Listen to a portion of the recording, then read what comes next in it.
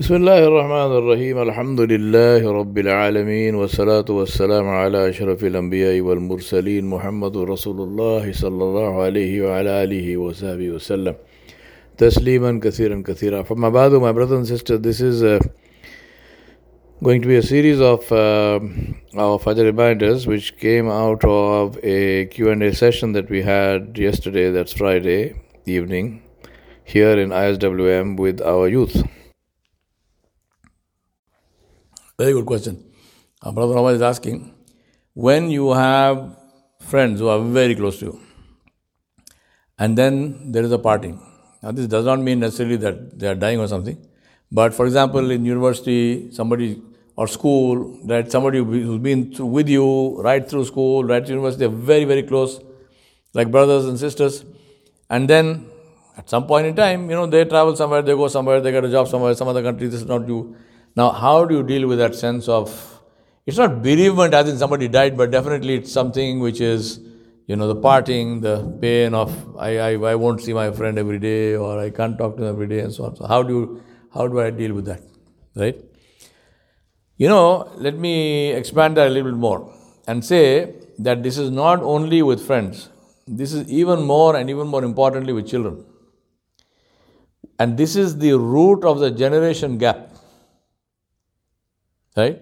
Now think about this. How is it that this child is born, is your child, so it's born in your, literally, the mother gave birth to the child, the child was born in the father's lap, and a day comes when you have no clue what the child is saying.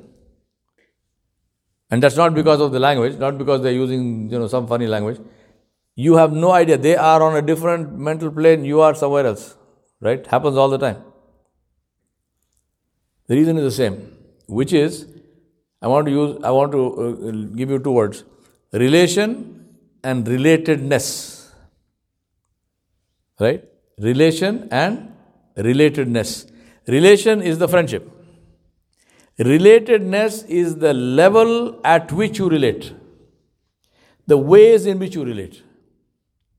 So if I have my school friend, or if I have my son or daughter who is little, and if I treat them the same way as they grow older and older, then there is a problem with the relatedness, and that's where the generation gap comes in. And the children say, my parents don't understand me. That's true, it sounds illogical. If your parents don't understand you, who understands you? But the reality is that parents really do not understand their children. In many cases, especially in cases of psychological illness, in cases of substance abuse, in cases of crisis like this, very often the parents are the last people who come to know what's going on. Parents don't know. The child is in the house, but the parents have no clue what is going on with their son or daughter. It's really outside people. Sometimes the news comes from outside. And why is that? Because of this inability to maintain the relatedness. Now, what is relatedness? Relatedness is that as we grow older, and in your case, you said the parting, we have to change the way in which we relate to those people. And that depends on what's going on in their lives, to what extent I can empathize with that, to what extent I can sync with that, to what extent I can understand them, to what extent I can help them to understand me. So the basis, the interests will change. The kind of things that we used to get together on, you won't always go to the same basketball game, for example. Yes, there was a time we used to all go and watch this, but it's not that important anymore. And this doesn't mean that you are a traitor and blah, blah, blah. No. It's just that priorities have changed. Right?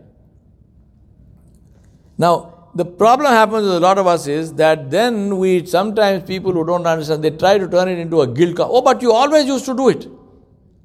So now this becomes like a guilt trip on me. My God, I always used to do this and now I can't do this. So best thing is, better you stay there.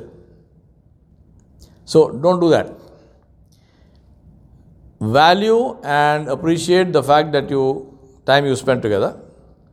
And then going forward, look for ways in which you can continue to relate in different ways which are meaningful in different ways. They are not more meaningful or less meaningful and so on. We are not comparing, but meaningful in different ways.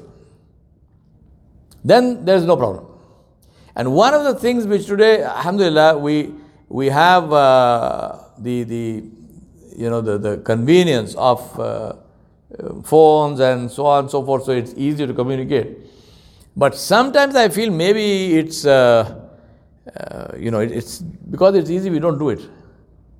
Sometimes I ask people who are living away from their parents, for example, that today we have the technology, thanks to any of the chat system. For example, you don't even need to go to Zoom.